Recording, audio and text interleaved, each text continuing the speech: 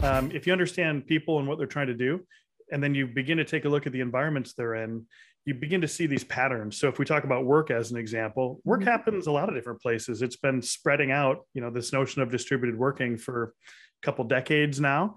And we might look at how it's supported in an office. And so if we understand all these different places where work can happen, as an example, we can go make great furniture. So that keeps me interested. It's a fun and engaging kind of role. And these days, we're like the dog that caught the bumper. The world is interested in knowing about future of work and workplace. And that's something that we've been thinking about for a really long time.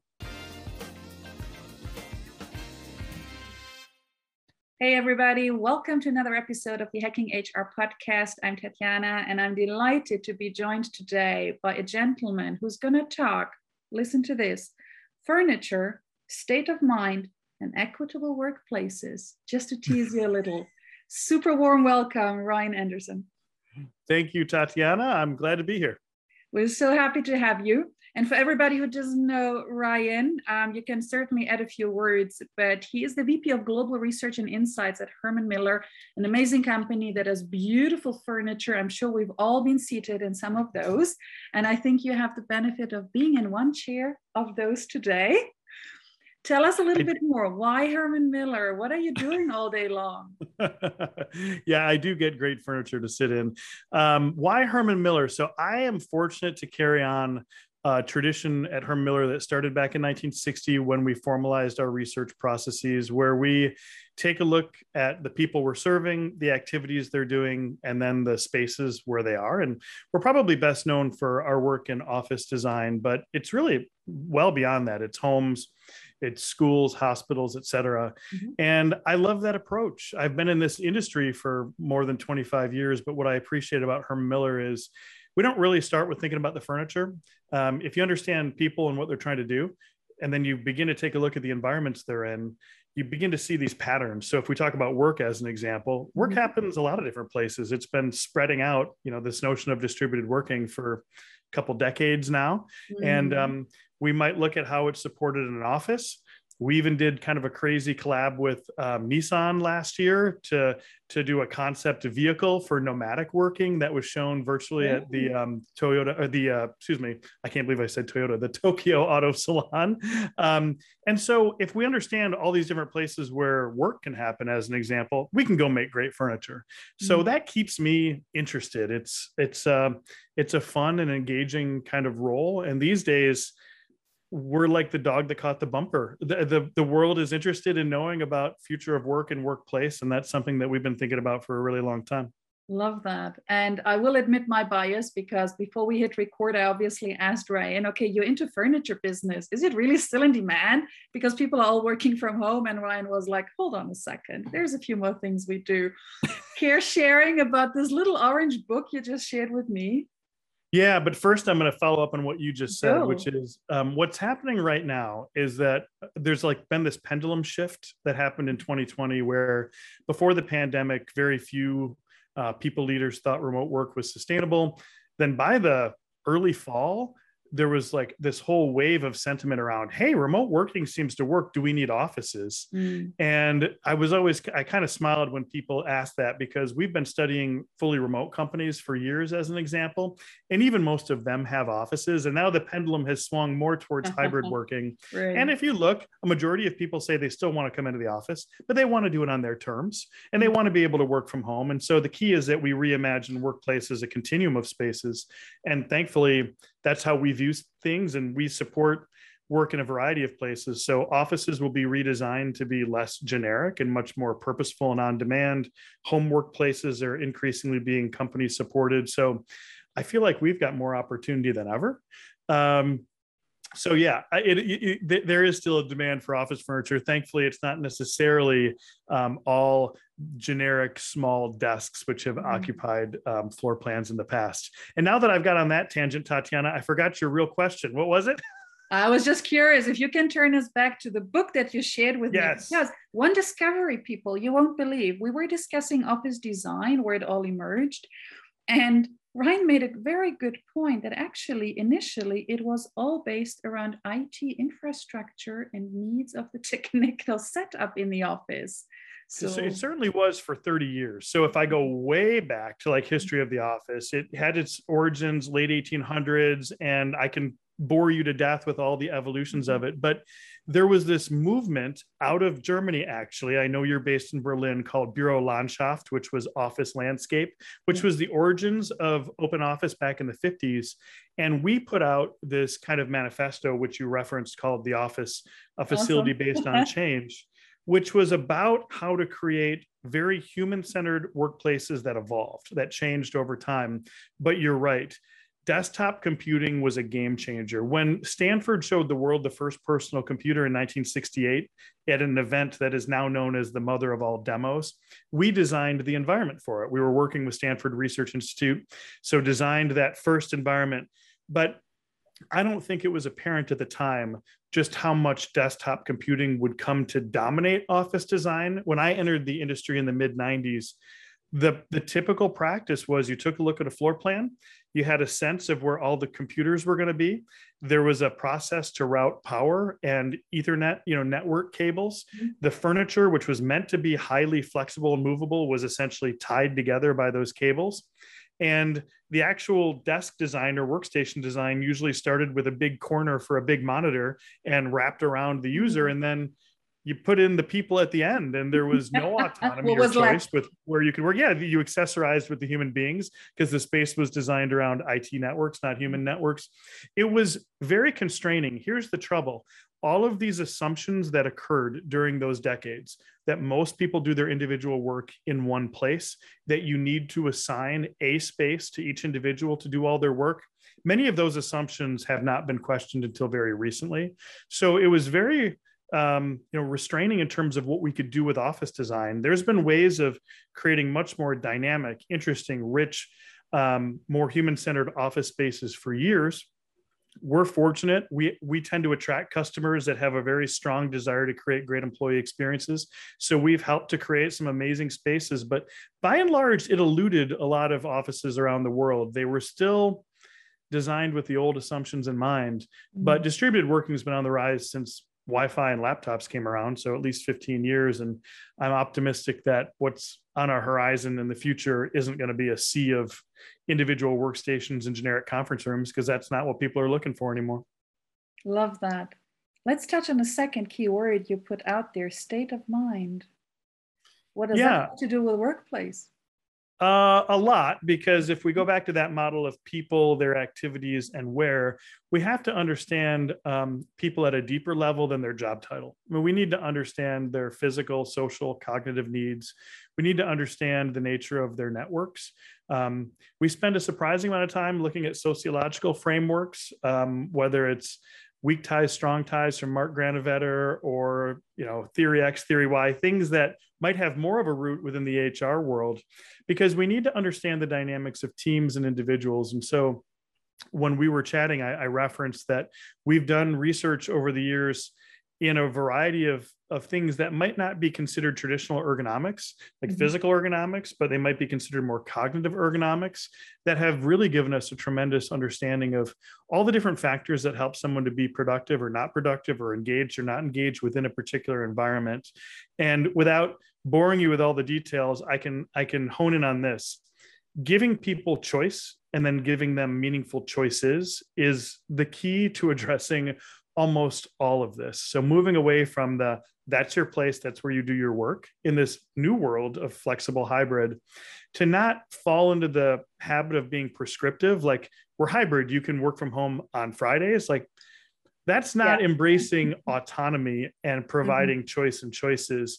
If you look at the hundreds of factors that might cause someone to be productive on a given day, their work style, their personal lives, their home situation, their sensory abilities and limitations, ultimately you'll come to the conclusion that it's pretty impossible for an organization to hone in on what's right for an individual. But what you can do is offer them choices and empower them to choose what's right for them on a given day, which is the winning combination, I think. Yeah, super important. And I think it's only been accelerated as people started to really invest heavily in their own home office space.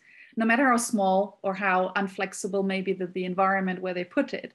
But they put so much effort and love, and Home Depot and all the other wonderful places, I'm sure, got a lot of new customers to really go into that place of, here I have the opportunity, maybe for the very first time, to design it my way. Have pictures up there if I want them, have plants going there if I want them, have the dog, by my feet if I want to, have the door open to my child crib if that's what I prefer. So it's the first time people really own their space. How do you think is that going to evolve in now companies offering more choices? But then could it lead to the other extreme, that everybody wants something super special and companies get overly exhausted and stressed by trying to offer all of that? Well, I love how you frame this question, because we have a work from home tool, wfh.hermanmiller.com. It's not a sales tool. It's a tool that I think we're up to maybe 22,000 people have used just to try to assess their own work from home situation. It does look at things through the lens of physical, cognitive, and social activities. And the real goal of it is to create an awareness for the person using it that they are the designer.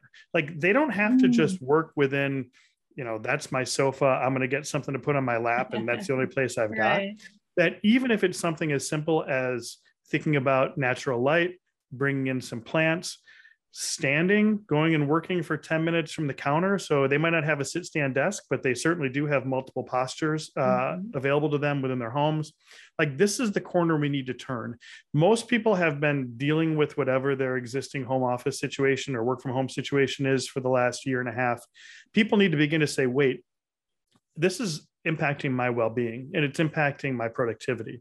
So I need to begin to take control of my working environment and be more cognizant of what impacts me in good or bad ways. Do I want to work outside a little bit? Do I want to think about turning off video a little bit more? Does it make more sense to begin to dedicate a certain portion of my home just for working? And there's some really, great data out there from not just from us, but from organizations like Leesman Index and others about how to do this.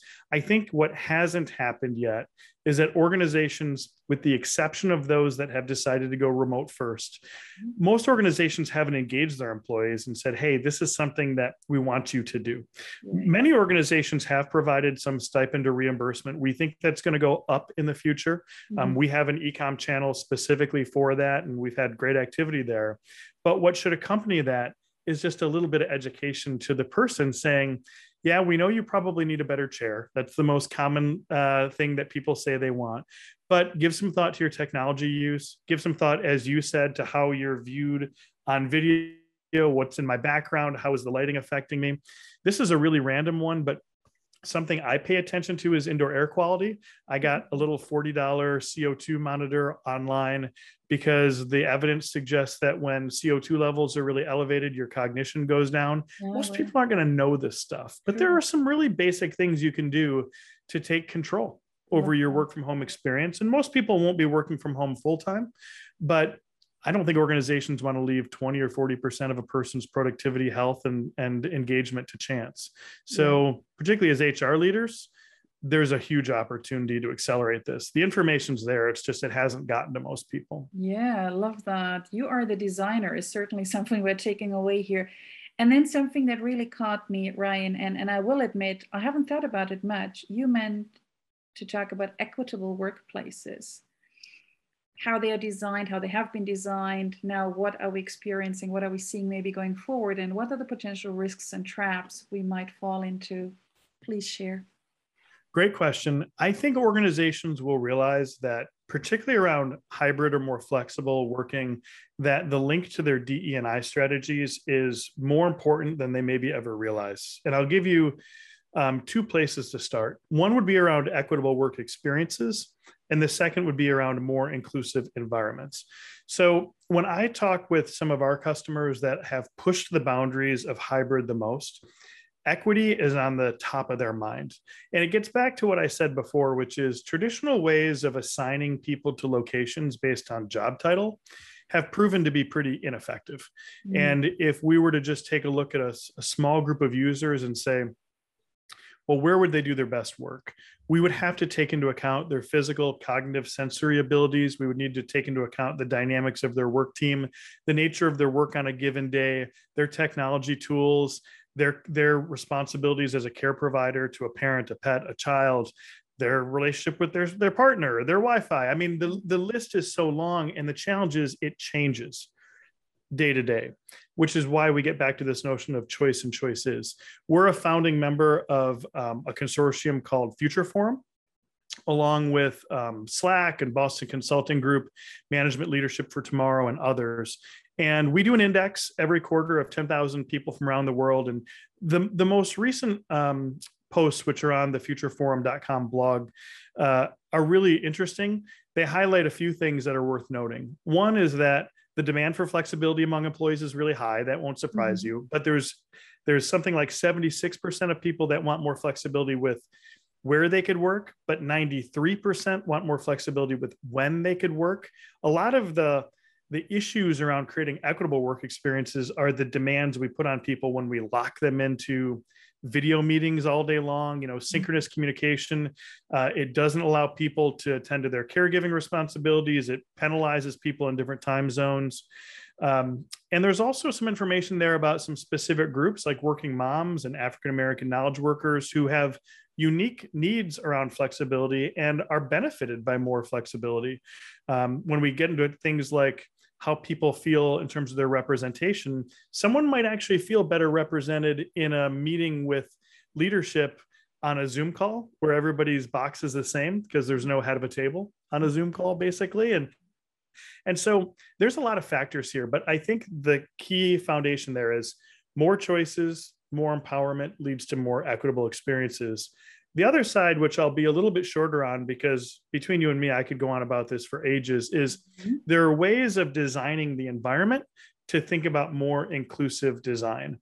And traditionally, in the US at least, we've had some basic criteria with the Americans with Disabilities Act around outlets needing to be a certain height to be able to reach them. That is real basic. I think our world has pushed way beyond that to begin thinking about creating more inclusive experiences along many dimensions. We have an aging workforce, astigmatisms are common. That creates some challenges around specific things like, can I see the edge of the chair compared to the carpeting if the colors of them are too similar? So without getting into all the details, I think the most enlightened organizations are saying, let's provide choices, which will increase equitable experiences. But then when people are in the office, let's make sure that they're designed to be really inclusive of people who, maybe speak a different language, have different set of abilities, that have different motor, sensory, cognitive functions, maybe not because they're technically diagnosed with a disability, but just because it's a really diverse workforce with lots of different needs. Love that. And I'm sure there's tons of things we can take away, especially as we work more closely about not just people benefits and structures and well-being programs, but actually extend way beyond that and do consider workplaces and all those experiences in that much, much more tightly. And as you said, I love what you mentioned about choice and choices. I think oftentimes we just say you have a choice between going home or coming to work or a combination of both, but you don't have choices in those places. So I think that's eye-opening to say, use different spaces as they're available, create them or your own way, make them yours in a way, own them, but then also have the ability to drop next day, because you might not be at your best in the same spirit that you were in yesterday. I think there is a ton of things here that we can do. And I love that you're sharing something very super tangible so people can really start, just ticking things off and saying, sure, that's easy to do. That's not big rocket science, actually. Yeah. And this is where HR's involvement in workplace is so critical. And it hasn't been very consistent in the past. When we saw the pandemic happen and we saw the accelerative effects of it, a lot of the things around workplace design, flexible working didn't surprise us. The most pleasant surprise for me was the major influx of HR professionals into workplace conversations, and I hope it doesn't stop. So, my recommendation would be, if you're an HR person and you're not yet involved in workplace decisions, step one, get involved and ask the question, how do we even view workplace? Is it just corporate office? If it is just corporate office, let's think about choice and choices within our floor plan. But maybe it extends beyond corporate office. Maybe it's flexible co-working space. Maybe it's work from home. And then how do we begin to support people and to elevate the user needs, the notion of workplace experience as a subset of employee experience. Are we creating equitable experiences? Are we engaging people? We've partnered with Gallup for years on our own employee engagement. I love reading their reports on state of American workplace. For years, there's been a correlation between more choice and higher levels of engagement. And the HR world knows better than anybody else the positive effects of employee engagement. And so, my hope would be that really supporting people holistically across this ecosystem of spaces where they work is something that HR continues to have a strong voice in, because there are some very enlightened facilities and real estate leaders, IT leaders, and others. But I don't know that there's been a consistent champion for the people in workplace conversations over the years. And now's the time. Absolutely. And we have a great advocate with you. So clearly lots of things to do, lots of takeaways. And unfortunately, as always, we run out of time too fast. So something we need to do with a time machine. But I would love to ask you, Ryan, in closing, what are you most excited about? And maybe also even most concerned about if we talk future of work more specifically? Yeah, I think what I'm most excited about is the reimagination of some of the spaces that we've known as workplace. For somebody who's made a career out of researching what's possible, it's been tough to see the state of offices leading up to the pandemic. There's been articles around death of the office. The reality was the office was kind of on life support before the pandemic. It was very generically planned by and large. We use sensors. We have a sensor product actually. So we see sensor data on space utilization. We saw declining year over year use of desks as an example for the decade before the pandemic. So I'm just so pleased that workspaces are being reimagined as being critical components to the culture, as being there to strengthen community, to create a sense of belonging among people and a deeper association between the organization and the individual. That's all so long overdue. What I'm concerned about is what I'm going to quote one of my colleagues on Future Forum, Brian Elliott, what he calls false flexibility, which is there is this desire when we move from principle to policy to, in theory, embrace flexibility, but not really deliver it. So, if the principle is, hey, you're a critical part of our culture, we want you to be present in the office when you can be. If you live 5 hours away, maybe that's once a quarter. If you're a working mom and you have pickup at 2:45, maybe it's in the mornings. If you're somebody that has terrible Wi-Fi, maybe it's every day.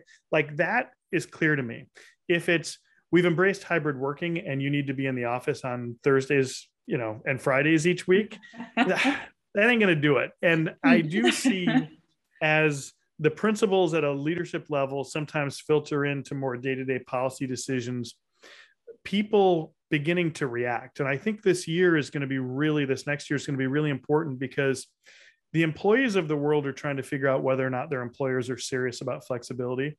The experience of 2020 was not an exercise in autonomy. People were forced, at least if they were doing computer-based work, they were forced to go to one place, their home. Yeah. And just now are beginning to taste this idea that maybe they'll have more choices in the future. And I really think that those organizations that deliver will do very well in the hunt and retention for great talent. And those that don't are going to learn the hard way. Love that. Awesome conversation. Unfortunately, too short as always, but thank you so much, Ryan. And I hope everybody listening and watching today, you could see there is a lot of great tangible things we can do, turn around, make it more ours, integrate it into our work as HR and people leaders, but equally leverage people like Ryan and his organization and the Future Forum experts and whoever is involved to make sure that we really look at it holistically. I think the key word you just used is autonomy. So people now have choices, and there's already other great buzzwords floating like the Great Resignation and what have you. So I'm sure there is a lot of awareness to be built, but also education on ourselves as well as on the wider ecosystem. What is possible? How can we, as you say, reimagine future work and workplaces? And a ton of things to take away. So thank you so much, everybody, for watching, for listening. Thanks, Ryan, endlessly supportive of this community. Thank you so much. We hope to see you back in one of our sessions or global conferences. We'd love to. I look forward to it. And if anybody wants more information, they can go to hermanmiller.com, click on research. We have a Future of Work Hub designed to support the conversations like you and I just had. So Beautiful. Thanks for having me. Thank you for joining. Thanks, everybody. Hope you had a great time. Stay safe wherever you are. See you next time at the next episode of Hacking HR. Take care. Thank you, everybody, for watching or listening to this podcast. I hope you enjoyed the show. Please follow us on our social media and subscribe to our newsletter so that you can stay informed of all the things that we're putting together for you from the Hacking HR community. Thank you so much. Please continue to stay safe, stay well, stay strong, and we will see you soon.